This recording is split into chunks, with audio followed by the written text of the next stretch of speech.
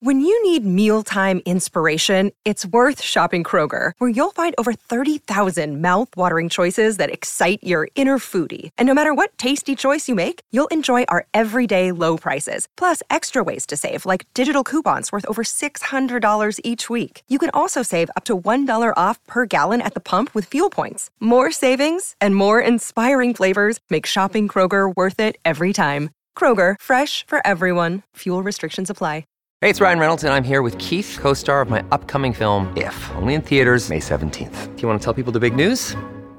All right, I'll do it. Sign up now and you'll get unlimited for $15 a month and 6 months of Paramount Plus Essential Plan on us. MintMobile.com/switch. Upfront payment of $45 equivalent to $15 per month. Unlimited over 40 gigabytes per month. Face lower speeds. Videos at 480p. Active Mint customers by 531.24 get 6 months of Paramount Plus Essential Plan. Auto renews after 6 months. Offer ends May 31st, 2024. Separate Paramount Plus registration required. Terms and conditions apply if rated PG.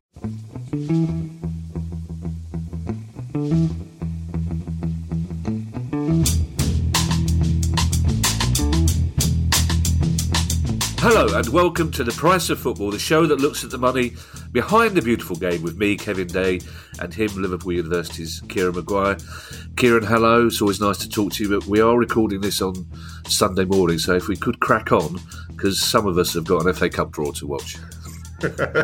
and some of us haven't, and rightly so. We deservedly lost last night, and returned home about 2:00 in the morning, thanks to the wonders of ITV, who decided they wanted the match on television, but didn't want it that much, so they stuck it on ITV4 because it clashed with The Masked Singer. I know, and even though you did lose, and deservedly, yet still, according to ITV, Graham Potter is the best manager the world of football's ever seen. He's it's incredible. Their loving continues. It's Questions Day, Kieran. We do have two news stories to discuss, one much more important than the other.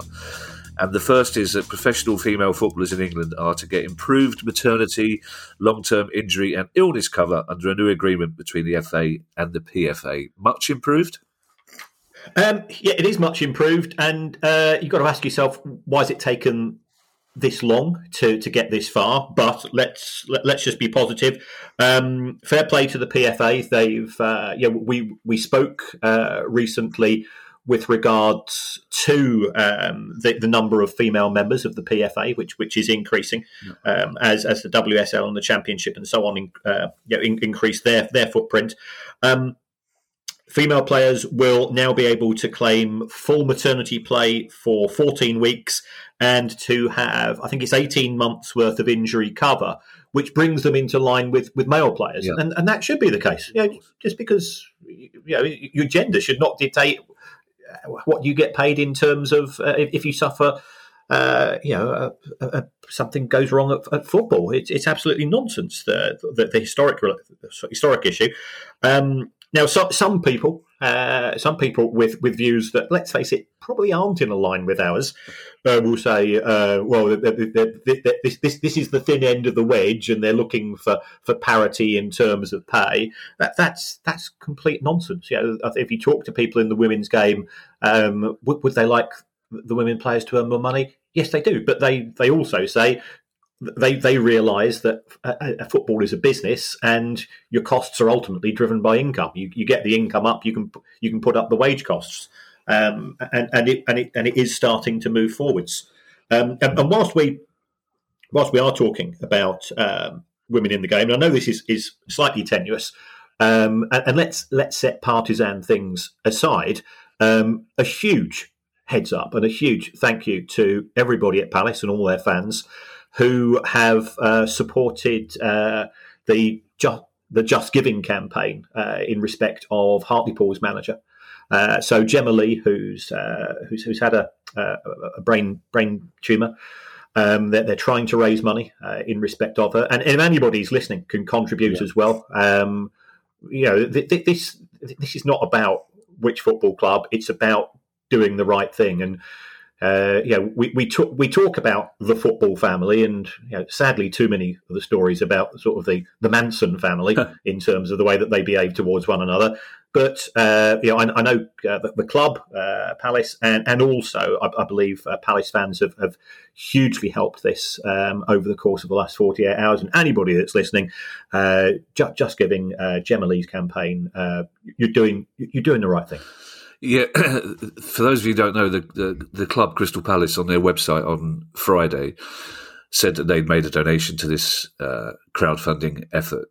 She needs £5,000 a month to fund a revolutionary new American treatment. Her prognosis was very poor, and it's getting better. But off the back of that, Palace fans, overnight, the amount raised went from 15,000 to 70,000, which we are very proud of. Palace fans are no different to others, but the demographic of football fans has changed a lot in the past generation. But there is still a lot of middle-aged blokes who support Palace, and there's no one more sentimental than the South London middle-aged bloke. As I'm sure you will know, I'm sure Uncle Terry shed many a tear as he was kneecapping somebody. Never want to do it. But we are very proud, and every club has a story that's similar. And I think Palace and Hartlepool have built a bond over the past few days, which is another of those things you like to see in football. Just briefly back to the professional female footballers. I was always very impressed, Kieran, when I was a human resources manager in the NHS, in the ambulance service. I was always very impressed with those older uniformed officers who would say, I wish I could get pregnant, just have 10 weeks off for nothing. And it's like, I'm sure if you ask, I'm sure they would let you do it. I'm sure. And if you think it's 10 weeks off for nothing. But anyway, our second story, Kieran, is Finlay okay? Is he wonky chopped up to the eyeballs? He's very quiet at present. Oh, is he? I think he's preening himself for his first social theatrical appearance. Oh, of course. Well, what better way to lead into our second story, Kieran? Because it's us. Our second story is us. We hope to do a number of live shows across the country this year, and the first ever will be happening on Thursday, the 24th of March, at the home of AFC Wimbledon, the Cherry Red Record Stadium, a.k.a. good old Plough Lane. If you're listening to this the day it comes out, then tickets go on sale at 10 o'clock today. That's the 7th of February, and cost just £10 each. No booking fee. We are absorbing that with producer guys, usually in practical solid gold kitchen towel. Just click on the link in the show notes for the episode or in our Twitter feeds and get your ticket now. Don't forget, you can also come dressed for the occasion, says producer Guy, as our online store, thepriceoffootball.backstreetmerch.com, is selling t-shirts. I don't know which surprised me more, Kieran, the fact that we are still peddling the merchandise, or the idea that thousands of our dear listeners actually are listening before 10 o'clock in the morning. But several people came up to me in the pub before the game yesterday following your tweet and said they were setting the alarm clocks to get up and book tickets. So it would be lovely to see you all. It is only £10 a ticket. £10 is all you will pay, and hopefully we will be seeing you around the country later on. And certainly at least some, if not all, of our profits will be going to Rochdale supporters, basically, who are in need of money at the moment. Kieran, should we get on with some questions because we have some crackers? Absolutely, yeah. We also have a dangerous precedent set during these questions, Paul. We're going to have a showdown with producer Guy at some stage, or whoever he sends in his place at the live gig. Tom Wooten, talking of human resources, which is not something we often get to say on this pod, but Tom Wooten said, whenever I've started a new place of work, and Tom implies that happens a lot. Whenever I've started a new place of work, I've had to spend the first few days reading company policies and doing monotonous health and safety courses. I'm on about to point out, Tom, those are very important, those monotonous health and safety courses. Will footballers do something similar? Did Jadon Sancho attend the Man United diversity and inclusion course? Did Jack Grealish learn how to spot a phishing email? And does Lionel Messi know where the fire exits are at PSG? It's a nice light-hearted question, Kieran, but are super rich footballers subject to the same employment rules as mere mortals? They certainly are. And actually, what they will find is at the first week at the club, especially if it is an overseas player who English isn't going to be their first language a lot of the time, that they will have sort of a glorified PA as far as the club is concerned, who will be taking them through the protocols, in terms of expectations, in terms of social media, training facilities. When do they start? When are they supposed to finish? Footballers' lives are incredibly organised by their employer, because this sounds trite. The clubs don't want the players to think about anything apart from football, so therefore they will try to organise their lives as much as possible, along with the players, a personal management team, and so on. And this will extend to the expectations of the club in terms of what they are supposed to know in terms of the club's history. So what you don't want is somebody signing for Manchester City to come out and tweet or Instagram, "It's great to be joining the Red Devils." The club will be very, very keen to make sure that the new employee is completely familiar with everything, because they're also multi-million-pound assets. Yeah. And you don't want them reversing their car into somewhere at the club because they've not been shown where the exits are, and potentially getting an injury. So I would say it's actually probably more likely to be taking place at football clubs than many employers. Yeah, I always remember Neil Ruddock telling me one day that one of the new players, I think it was West Ham, one of the new players was late for training because he'd wanted to buy some tropical fish and he didn't know how to go about it. So it was a crisis, that day's crisis. I have to say, my place of work is currently a health and safety nightmare. We're having to store a lot of dad stuff in the office, and this cup of tea is precariously perched for a start. Kieran, the old health and safety me wouldn't be happy. Our next question comes from Jack the Berry fan, which I'm now determined to write a pantomime called Jack the Berry fan. It's a brilliant name for a panto. And Jack the Berry fan says, "We all know the difference in prize money between the Champions League and Europa League, and we know it's vast. But I'm wondering what the gap in prize money is between the Europa League and the Europa Conference." Okay. The Europa League's prize money is €465 million, and that is effectively twice that of the Conference League, which is 235.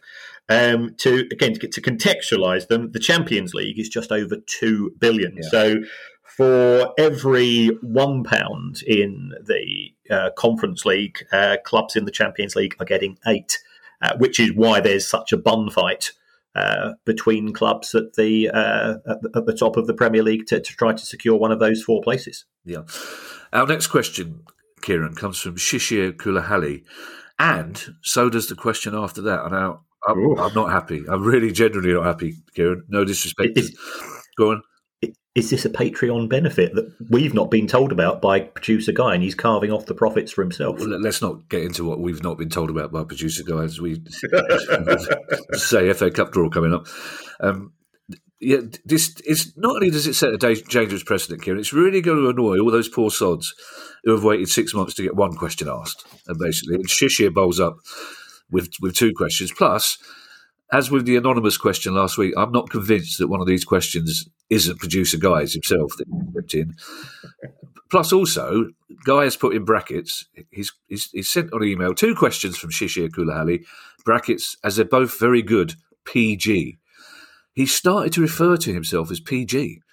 It's not enough for him to be producer Guy. He's now signing himself off as PG.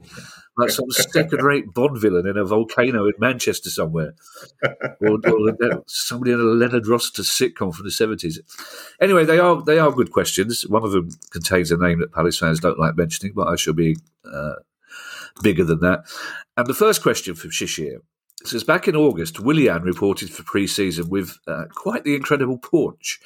Could a club like Arsenal sack a player for not keeping fit pre-season?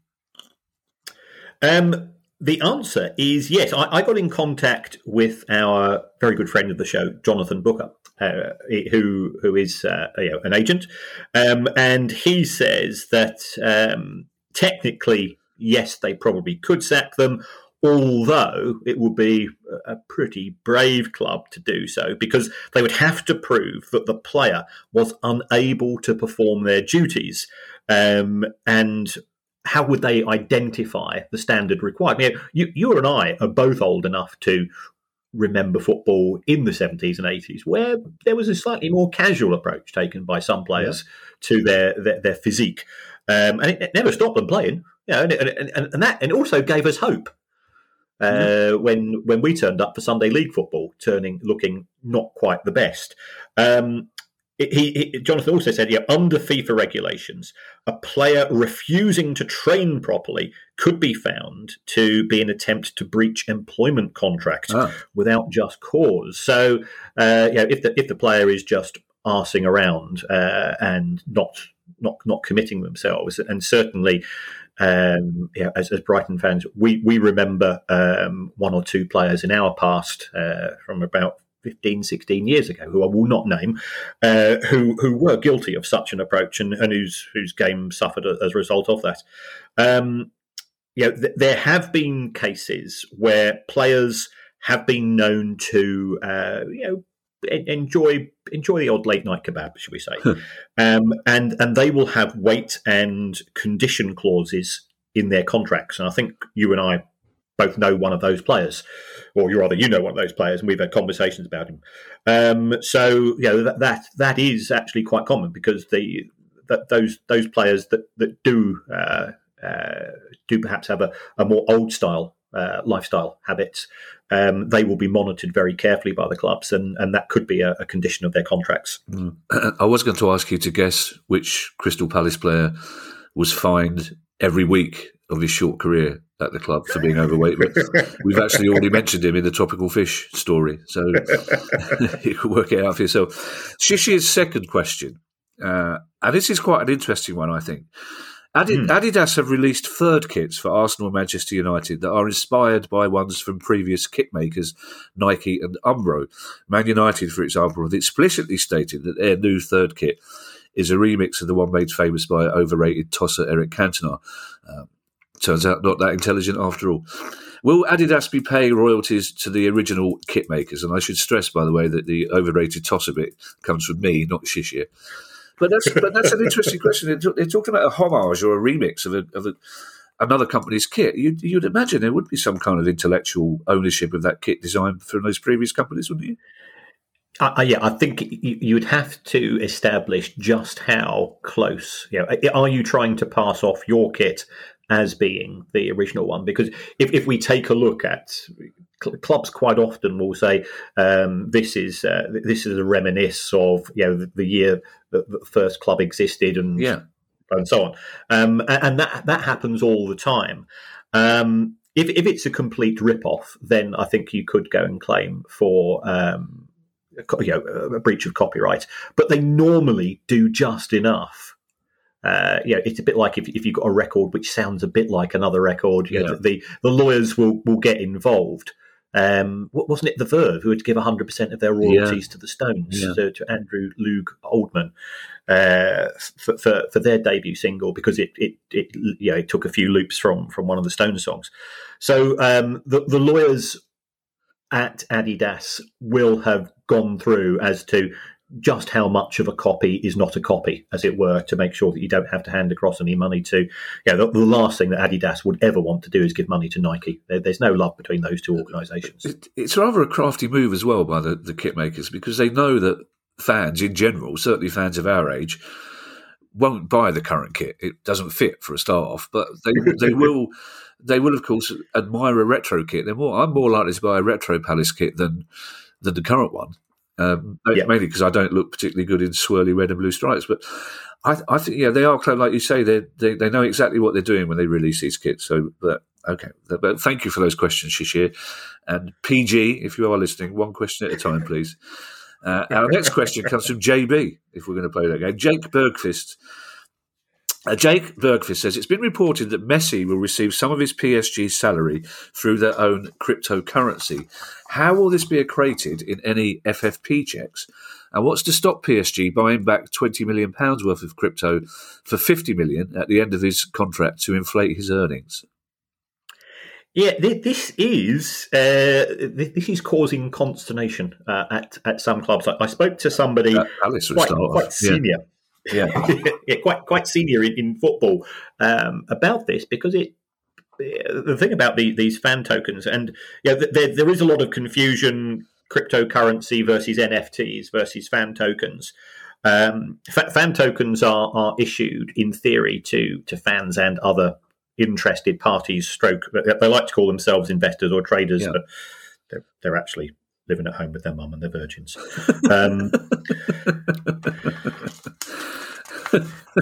Not I'm using sweeping generalisations. No, of course not. But in respect of this, clubs issue them. They receive cash, and then they can increase their engagement with the club. And you can buy and sell them just like you can buy and sell anything else. And if you buy and sell things, and there's enough things to buy and sell, you create a market. Messi is being used as part of the PSG fan token organisation because it legitimizes and provides interest in the subject. So if you take a look at what happened when Messi signed, the price of the PSG fan token immediately shot up to $50. And since then, it's lost 2/3 of its value. It's down to 16. And somebody put out a couple of days ago a sort of a list of all of the most recent sets of fan tokens, and they're all heading in a southerly direction in terms of value. If people want to do that, then fine. This is what we've always said, but they're not investments. They are a way of, it's another piece of merchandise from a football club. And if you feel that it brings you closer to the club, well, go, fair enough, and fill your boots with them. But I'm very, very wary of considering these things as investments because they're not actually fundamentally linked to anything of value. Well, the reason I mentioned Palace in that, when you said a lot of people are uneasy, because one of the big conversations yesterday we were having is about, because Palace are releasing their NFTs or whatever they're called on Tuesday to a big fanfare, which is slightly odd because their cryptocurrency shirt sleeve sponsors went bust a couple of weeks ago. They're very bullish about this thing, but the reason people are uneasy is that we don't really know what they are. And it's like the general consensus is people saying, yes, a friend of ours is a lawyer, saying, well, look, if you want to buy them, buy them. As long as the club are clear about what it is you're buying, that's fine. There's not some sort of conspiracy to cheat you. But the thing is that most of us, this is a new area for a lot of us, especially us older fans. So that's why they're uneasy. What about the second part of the question then? What is to stop PSG buying 20 million back? Probably there's nothing, and this is, I spoke to an executive of one of the football organisations. Are you making any plans with regards to this for FFP purposes? And his reply was, it's on our agenda. We're having to take legal advice because it could be claimed that the football player had bought them in good faith, and therefore, if he makes any profits out of it from another party, then good luck to him. But the issue with all of these items is they're unregulated, highly volatile, and open to manipulation. And given that central governments and central banks are struggling to come to terms with how to deal with them, to expect the football industry, which ultimately is a small industry, to be able to come up with the perfect solution is going to be a real challenge. And I guess, Kieran, as well, that tax authorities in various countries across Europe will be keeping a beady eye on this as well, won't they? Yes, because if they are deemed to be investments, then the profits, as far as the player is concerned, falls within the realms of their income, and therefore should be taxable. Our next question comes from Chris Martin. Probably not that one. Chris, he might be on tour at the moment, idly listening to the price of football, getting in. And as we know from producer Guy, old PG, if anyone's going to jump the queue and get a question asked quicker, it'll be Chris Martin. But anyway, Chris Martin says, what are your opinions about many clubs in the Vanarama National League? Yeah, it's not Chris Martin, is it? Wrexham and Chesterfield, in particular, being able to outbid League 1 and 2 teams so consistently in terms of transfer fees and wages. I mean, effectively, the top half of the National League is League 3 at the moment, Kieran, isn't it, to an extent? Yeah, I think there's only one club now in the National League itself, which is part-time, and the National League North, the vast majority of the clubs are full-time. And in speaking to one of our mutual friends who's connected to a National League South team, it's less common in National League South. But in terms of opinions, ultimately, there are no financial fair play rules in the National League, which allows club owners, and ultimately this is driven by owners, to accelerate the chances of their club getting promoted through underwriting wage structures, which are, under normal business circumstances, you would say are unsustainable. Now, Gary Neville did this at Salford City, and if anybody's seen the class of '92 documentaries, which are very entertaining, he's quite honest. He said, "We want to get promoted. Our aim is to get to the Championship, and we're buying our way to it as much as we can within the rules." And in the National League, there were no rules. So if we take a look at what's happened with Wrexham, clearly the club is being funded by Hollywood.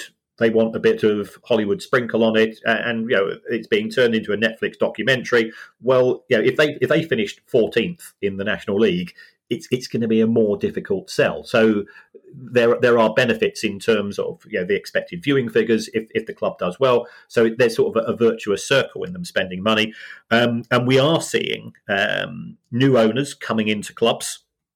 Chesterfield's been mentioned, Stockport as well, who are top of the National League at present. And I used to go and watch Stockport on a Friday night when they used to play there regularly, because I lived, when I was living in Manchester, I was living in Stockport for many years. And Ken, I thought you were going to say tax purposes. Just it's British Virgin Islands, Luxembourg, and Stockport. So I don't. I'm not entirely sure I like the sound of a Hollywood sprinkle either. It does. That could go two ways, couldn't it? That's back to Manscaped. Indeed. I used to be so fascinated as a youngster. The idea that Stockport and Tranmere played their games on a Friday night, I thought was impossibly glamorous. So fake. Did you finish answering that before I interrupted you? Yeah. These clubs have got owners who are prepared to write out large cheques, which has allowed them to outbid those clubs in League One and League Two, especially those. First of all, we've got the issue of financial fair play does exist under the spectacular salary cap management protocol rules, which, if you are a club in League Two, limits your wage bill to 50% of revenue plus football fortune, which is that's another issue.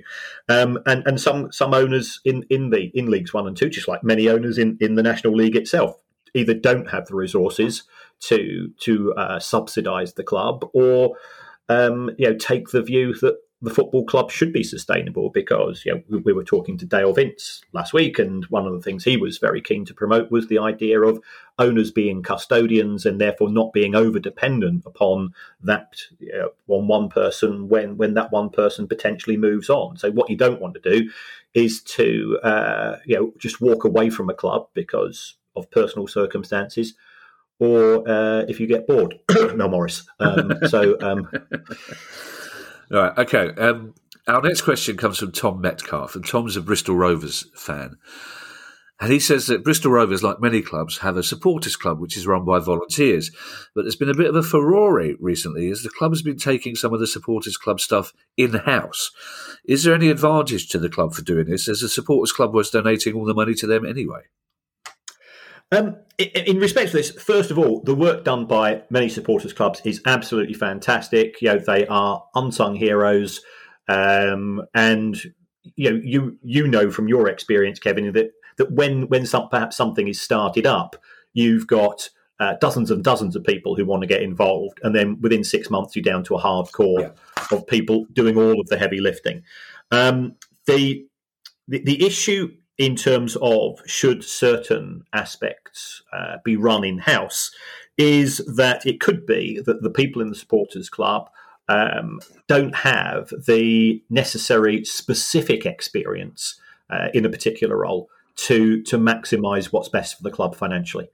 So, in terms of fundraising, in terms of commercial planning, sponsorship and things like that, you might be better off with somebody who's actually come from the industry, who is being paid a salary by the club, and also has the ability to look at it from a non-partisan perspective. Yeah. Because when we look at our clubs and when we try and do something from our clubs, we are doing it with red and blue striped or blue and white striped lenses in our eyes. Yeah. And that can sometimes be counterproductive, because we might be focusing on things on a short-term basis, and you need to take a more strategic view and so on. Also, from the club's point of view, is that if activities are being run by the supporters club, the ability of the board of directors to have a chain of command and sort of allocation of responsibilities is very limited. Whereas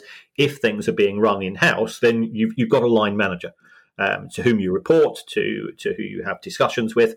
And sometimes that can get a little bit blurred by the supporters clubs. And again, what supporters clubs do is absolutely fantastic, because a lot of the stuff they do, I'm so proud of all of those clubs, especially I work in Liverpool. The work done at both Everton and Liverpool in terms of their food bank activities, some of the social enterprise work done at Tranmere, it literally makes you cry with pride to know that people who love the sport that you love behave in such a way and are making such a great contribution.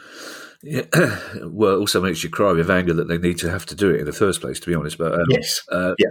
Speaking of kits, what was that colour you were wearing last night? I believe they said it was teal. Well, it was a teal. It was a colour that, if you were colourblind, meant that you were fucked. Well, I thought that might be the case.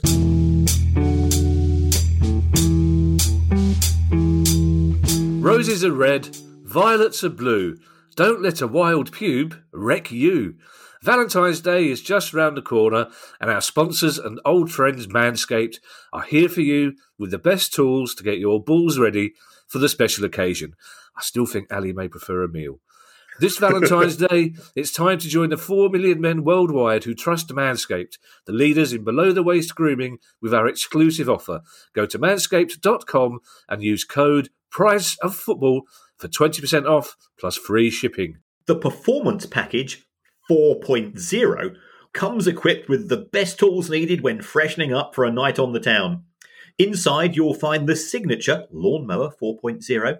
Its advanced skin-safe technology reduces cuts and nicks on your delicate nuts. It also comes equipped with a 4000K LED spotlight that's bright enough to shine a light to your true love this year.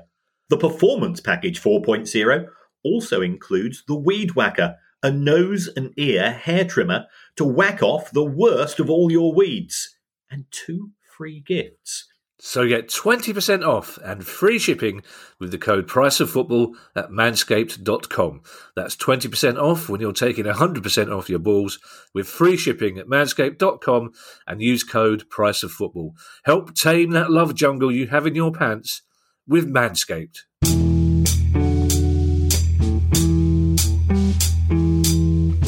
This episode of The Price of Football is brought to you by the AI-powered workspace Notion. What if you had access to tomorrow's tools today? In Notion, you do. It's the AI-powered workspace where any team can turn ideas into action. My career is sort of a bit like being a butterfly, and I'm always jumping from project to project. So therefore, Notion helps me from summarising meetings notes and automatically generating action items to getting answers to any question in seconds. If you can think it, you can make it. And Notion is for everyone, whether you're a Fortune 500 company or a freelance football finance lecturer. You can try Notion for free when you go to notion.com/priceoffootball. That's all lowercase letters, notion.com/priceoffootball, and start turning ideas into action. That's notion.com/priceoffootball. Another day is here and you're ready for it. What to wear? Check. Breakfast, lunch, and dinner? Check. Planning for what's next and how to save for it? That's where Bank of America can help. For your financial to-dos, Bank of America has experts ready to help get you closer to your goals. Get started at one of our local financial centers or 24/7 in our mobile banking app. Find a location near you at bankofamerica.com/talktous. What would you like the power to do? Mobile banking requires downloading the app and is only available for select devices. Message and data rates may apply. Bank of America N.A., member FDIC. Hi, I'm Steve Lemack, and every week I'm joined by Music Ally's Head of Insight, Stuart Dredge, on The Price of Music, the weekly podcast all about the money behind the music industry. In each episode, we discuss the very latest goings-on in the music business and dig into the finances behind the big stories. So whether you're a music lover who just wants to know more about what really goes on in the industry, or you're an aspiring musician, manager or label owner who wants some inside knowledge on how Spotify's financial model really works, or what the future holds for independent live music venues, this is a show for you. Subscribe to The Price of Music in your podcast app now. See you soon.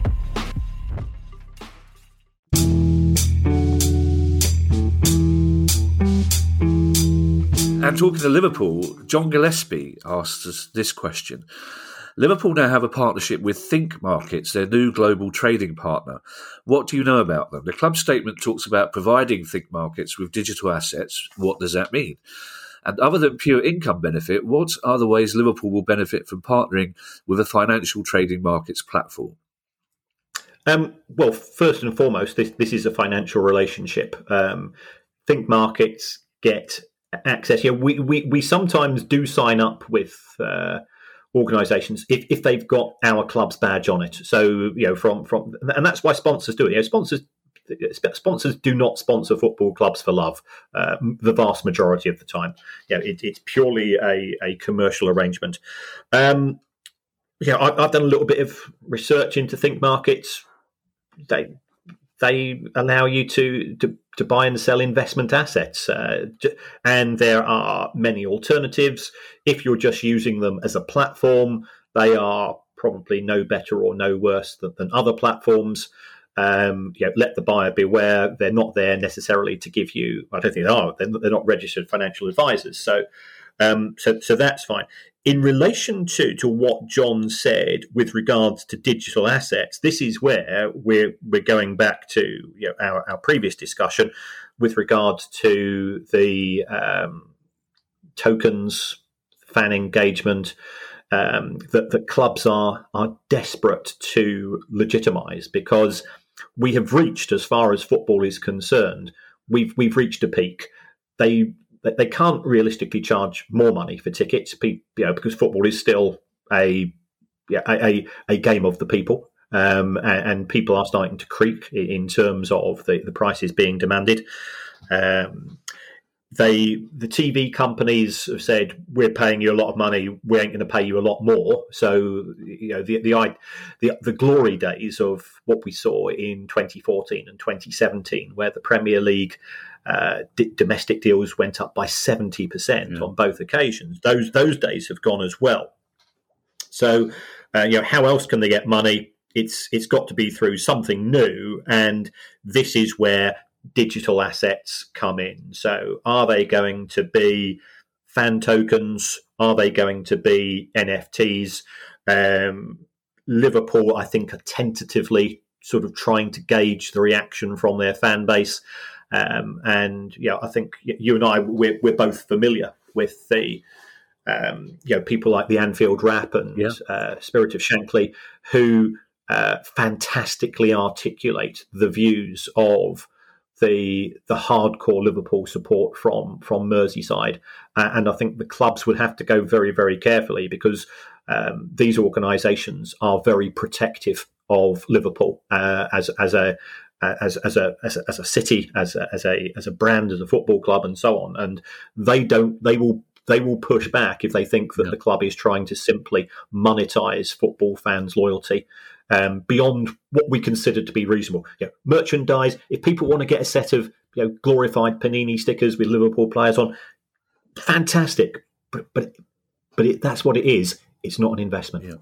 Our next question comes from Ben Evans. And Ben says, I know that the EFL TV deal is sold to Sky as a bundle for the three leagues and the League Cup. But what is the point of Sky having the rights for League One and Two when they only tend to show these games during an international break? Surely they can't be worth that much to the TV deal. So why don't the EFL just sell the Championship to Sky and find another broadcast partner for League One and Two?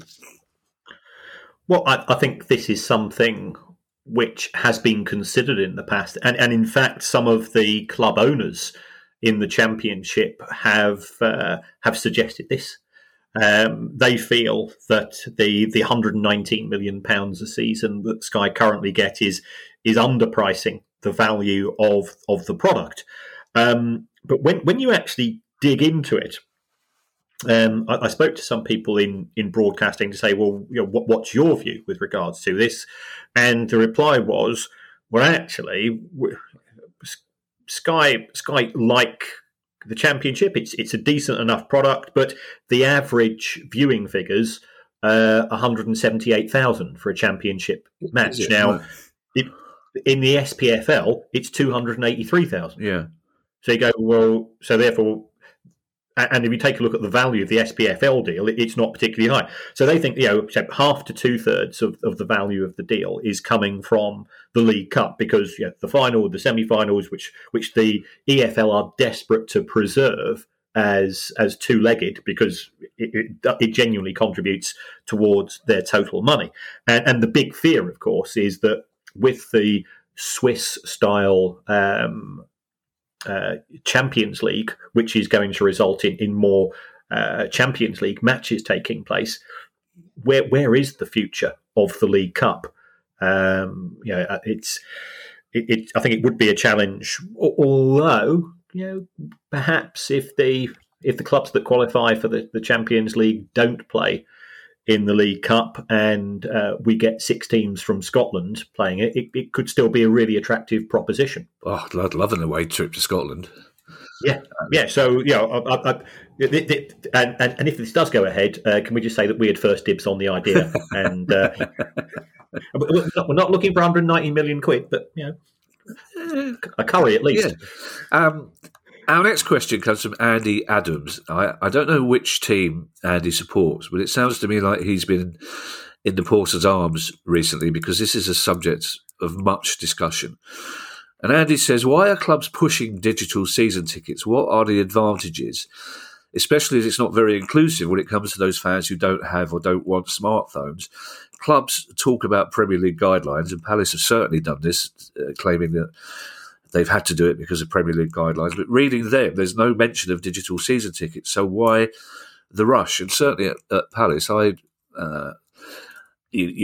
being freelance, it's feast or famine. And in previous years, I've had to use 3 or 4 separate cards to pay for my season ticket. But this year, lovely, just happened to have some money, bowled down there, paid for my season ticket.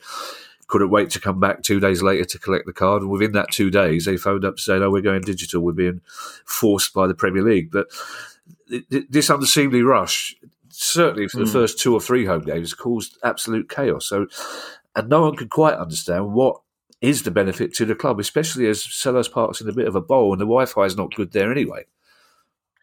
Yeah, the potential benefits of the club, first of all, there is a cost benefit. They don't have to physically send them out. You send out 20,000, the price of a first-class stamp, the price of printing the cards. If you can do all that digitally, it does actually work out benefit. What happens if you lose your card? Then that has to be replaced. Secondly, there's the issue of touting. There are, I've said this on more than one occasion. I know a tout in Manchester who can get up to 80 tickets. Wow. For Old Trafford. Right. And that's the way the system operates. And Manchester United gets an awful lot of international fans who are prepared to pay top dollar. So what would happen is, if you're a hardcore Red, the international fans come to watch Manchester United.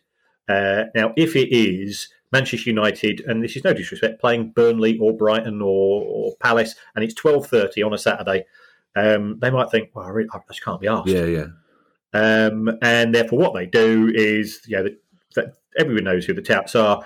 You phone the tout, he sends a runner around, picks up your card, sells that to a football tourist for 70, 80 quid, and then they've got spotters, so they know where the seats are. So the football tourist goes and sits in that particular seat, and then the spotter just pops down and says, "Right, I'll have the ticket back now." So everything works smoothly. Yeah. It becomes more complicated to do that with regards to digital tickets. Now, more complicated is not the same as impossible, by the way.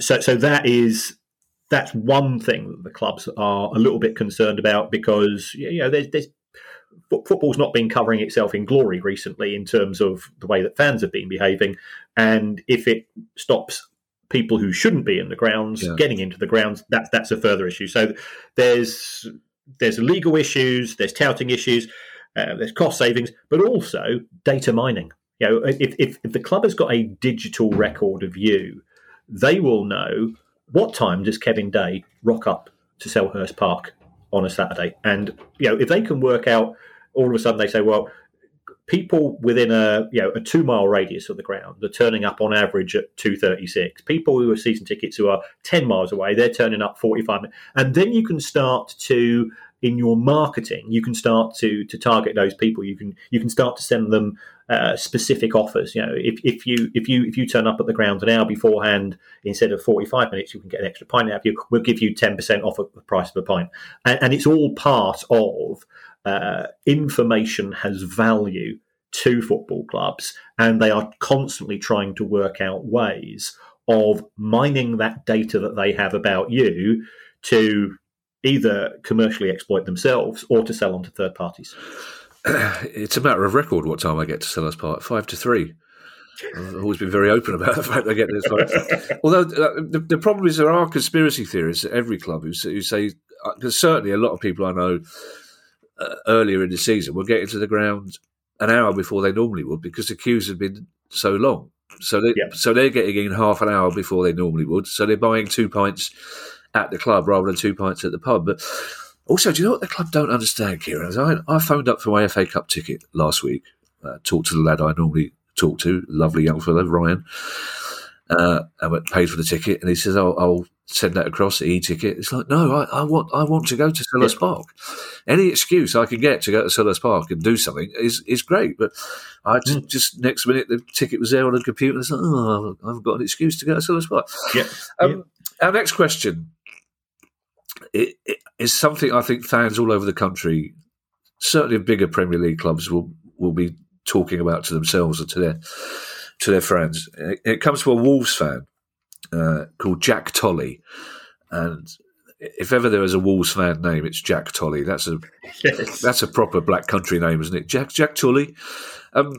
Jack says, as a Wolves fan, should I have feelings of unease supporting a club owned by a Chinese company?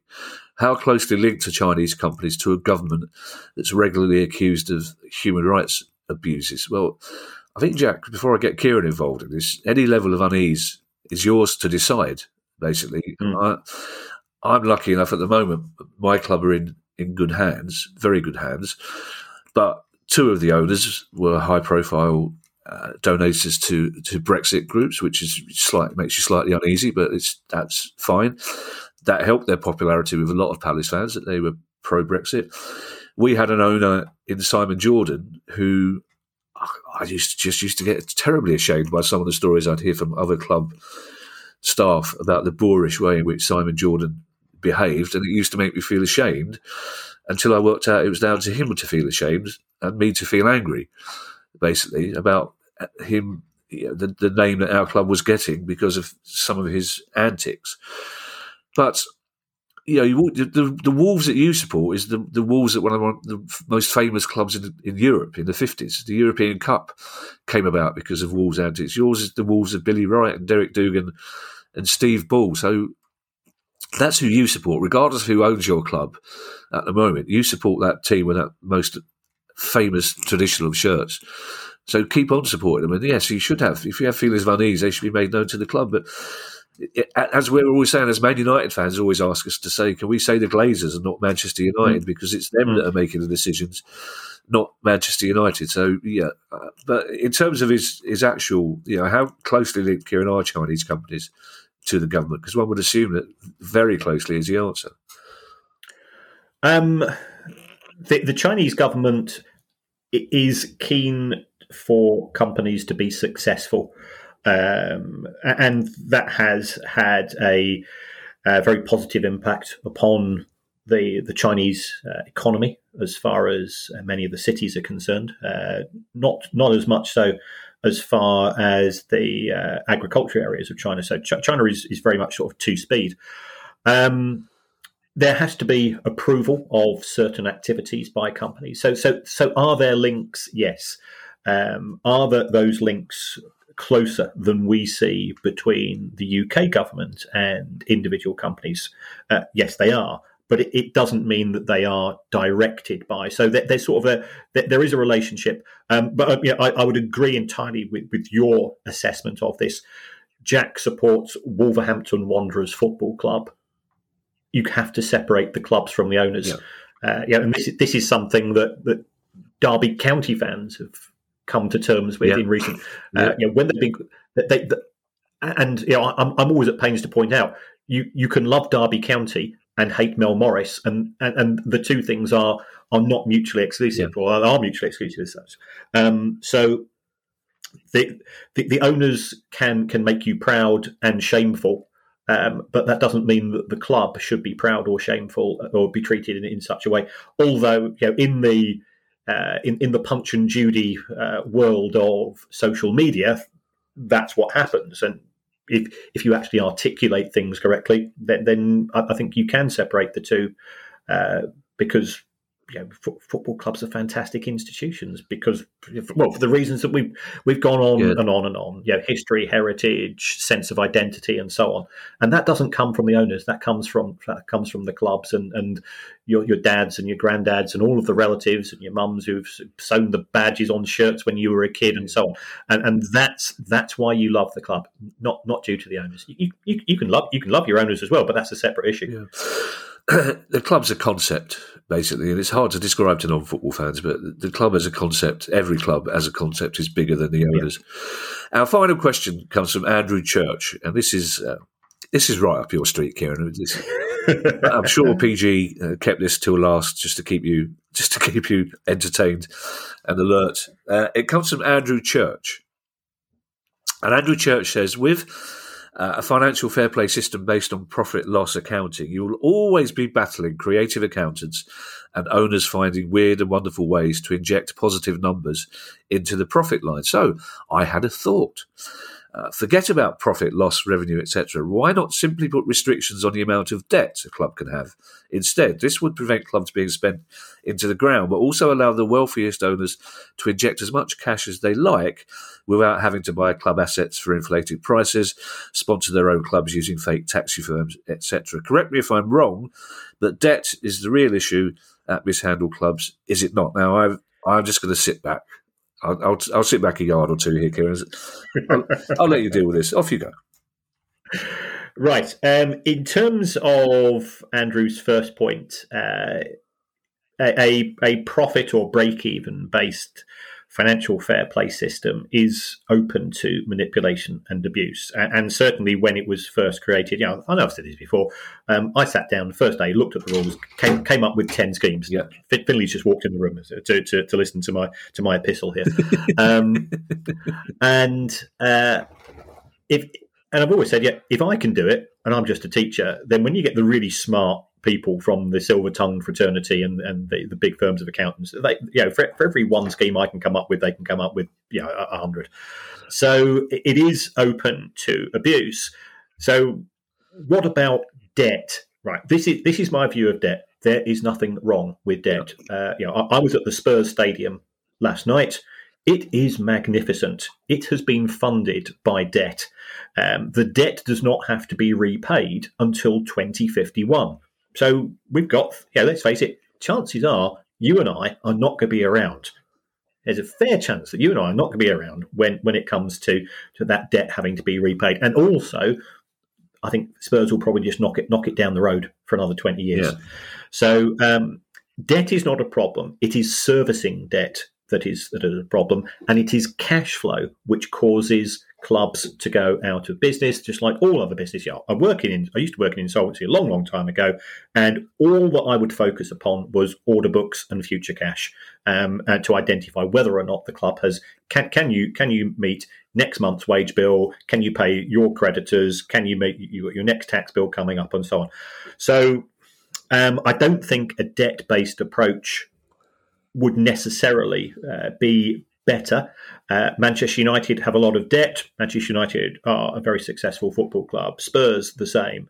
We've got some clubs which have relatively little debt, but they've got wage bills which are twice the amount of income. That's a problem. That's a cash flow problem. Yeah. So it looks as if there will be changes. I think Andrew is right that the existing system is probably not fit for purpose. But the noises we are seeing coming out of UEFA is that they will be effectively going for something that similar to what Andrew has suggested, in the sense that allowing owners to put as much money in as they want. Now, if this comes to prevent a ridiculously wealthy sovereign wealth fund from buying football as such, it seems to be that some other sports are about to be bought, which involve hitting a ball, albeit a smaller ball than a football. Yeah. If they want to do that, then we tax that in some way within the football industry. So if you're going to pay wages which are more than 70% of income, fill your boots, but for every £100 of extra wages you're paying, you get taxed £50, and that either goes to other clubs or goes to grassroots football, or whatever it's going to be. So if you're rich enough to afford to subsidise football clubs to a significant level, then you either have to invest in the rest of the industry via some form of tax, or end up supporting grassroots from a central fund into which that money goes. So that would be my approach. But he's absolutely right. We've currently got owners putting out press releases, and there are counter press releases coming from other institutions as well, and it's all getting a little bit tawdry with regards to how things are going on. And there's employees who are fearful for loss of jobs, and there are fans fearful for the loss of their clubs, and that's wrong. That's not right. Yeah, the other sport you mentioned, that's golf. Presumably, you're talking about that is which is the Saudi government's about to buy golf. Yeah, they've launched an alternative tour, which, as you say, is probably going to engulf the traditional one. It does seem odd, Kieran, doesn't it? That, as you say, that Spurs stadium is magnificent, but it's odd to believe or to think that in 50 years' time it still won't be paid for. Yes and no. I mean, when we first bought our house, we took out 25, 30-year mortgage, and fair point, I suppose, yeah. So and I'm not in the first house, so I've still got a mortgage, and it's best part of 40 years since I bought my first house, so it's no different for a club. Yeah, this is the bit where producer guy's looking up the word mortgage. What does that mean? Whatever, paid cash. Thank you for listening. If you'd like to make a small donation to our always free to air podcast, and that'd be very kind of you, and you can do that by going to patreon.com/priceoffootball. If you have any questions for us, one at a time, please, Shashir. It's questions@priceoffootball.com. And in the meantime, I shall hand you over to Mr. Kieran Maguire for his customary farewell. Well, once again, folks, thanks for all the feedback. Thanks for all the good things you say about us, and the bad things as well, because we need to take on board all valid viewpoints. If you want to support the show, the Patreon route is one. Coming along to see us at Plough Lane would be another. And as you say, we've been in contact, or we've had contact with Rochdale Football Club, Rochdale AFC, and we are going to try to financially support from that first show. We've got to make a profit first. Yeah, I've got to be honest. And if we sell 12 tickets, we're Donald Duck. So please, you're not supporting us. You're helping support. And what's happened at Rochdale is, a stain on football in terms of the way that that club's being treated by so-called investors or potential investors. If you just want to give us some good karma, just go along to your app, Apple. I'm reluctant to say the word Spotify at present. But if you can give us a review, apparently it's the number of stars that count to a large extent, and you can say whatever you want. You could say you would rather have the show presented by the Phantom Flanflinger from Tiswas and Roy Keane. I think that'd be quite feisty. I'd pay money. I'd sign up for Patreon for that. I'm trying to work out who'd win in that fight. I think Roy Keane would quite enjoy that, actually. I think he might start chuckling a bit. We'll discuss this further off air, Kieran. Thank you for listening, everybody. Bye-bye. Bye. The price of football.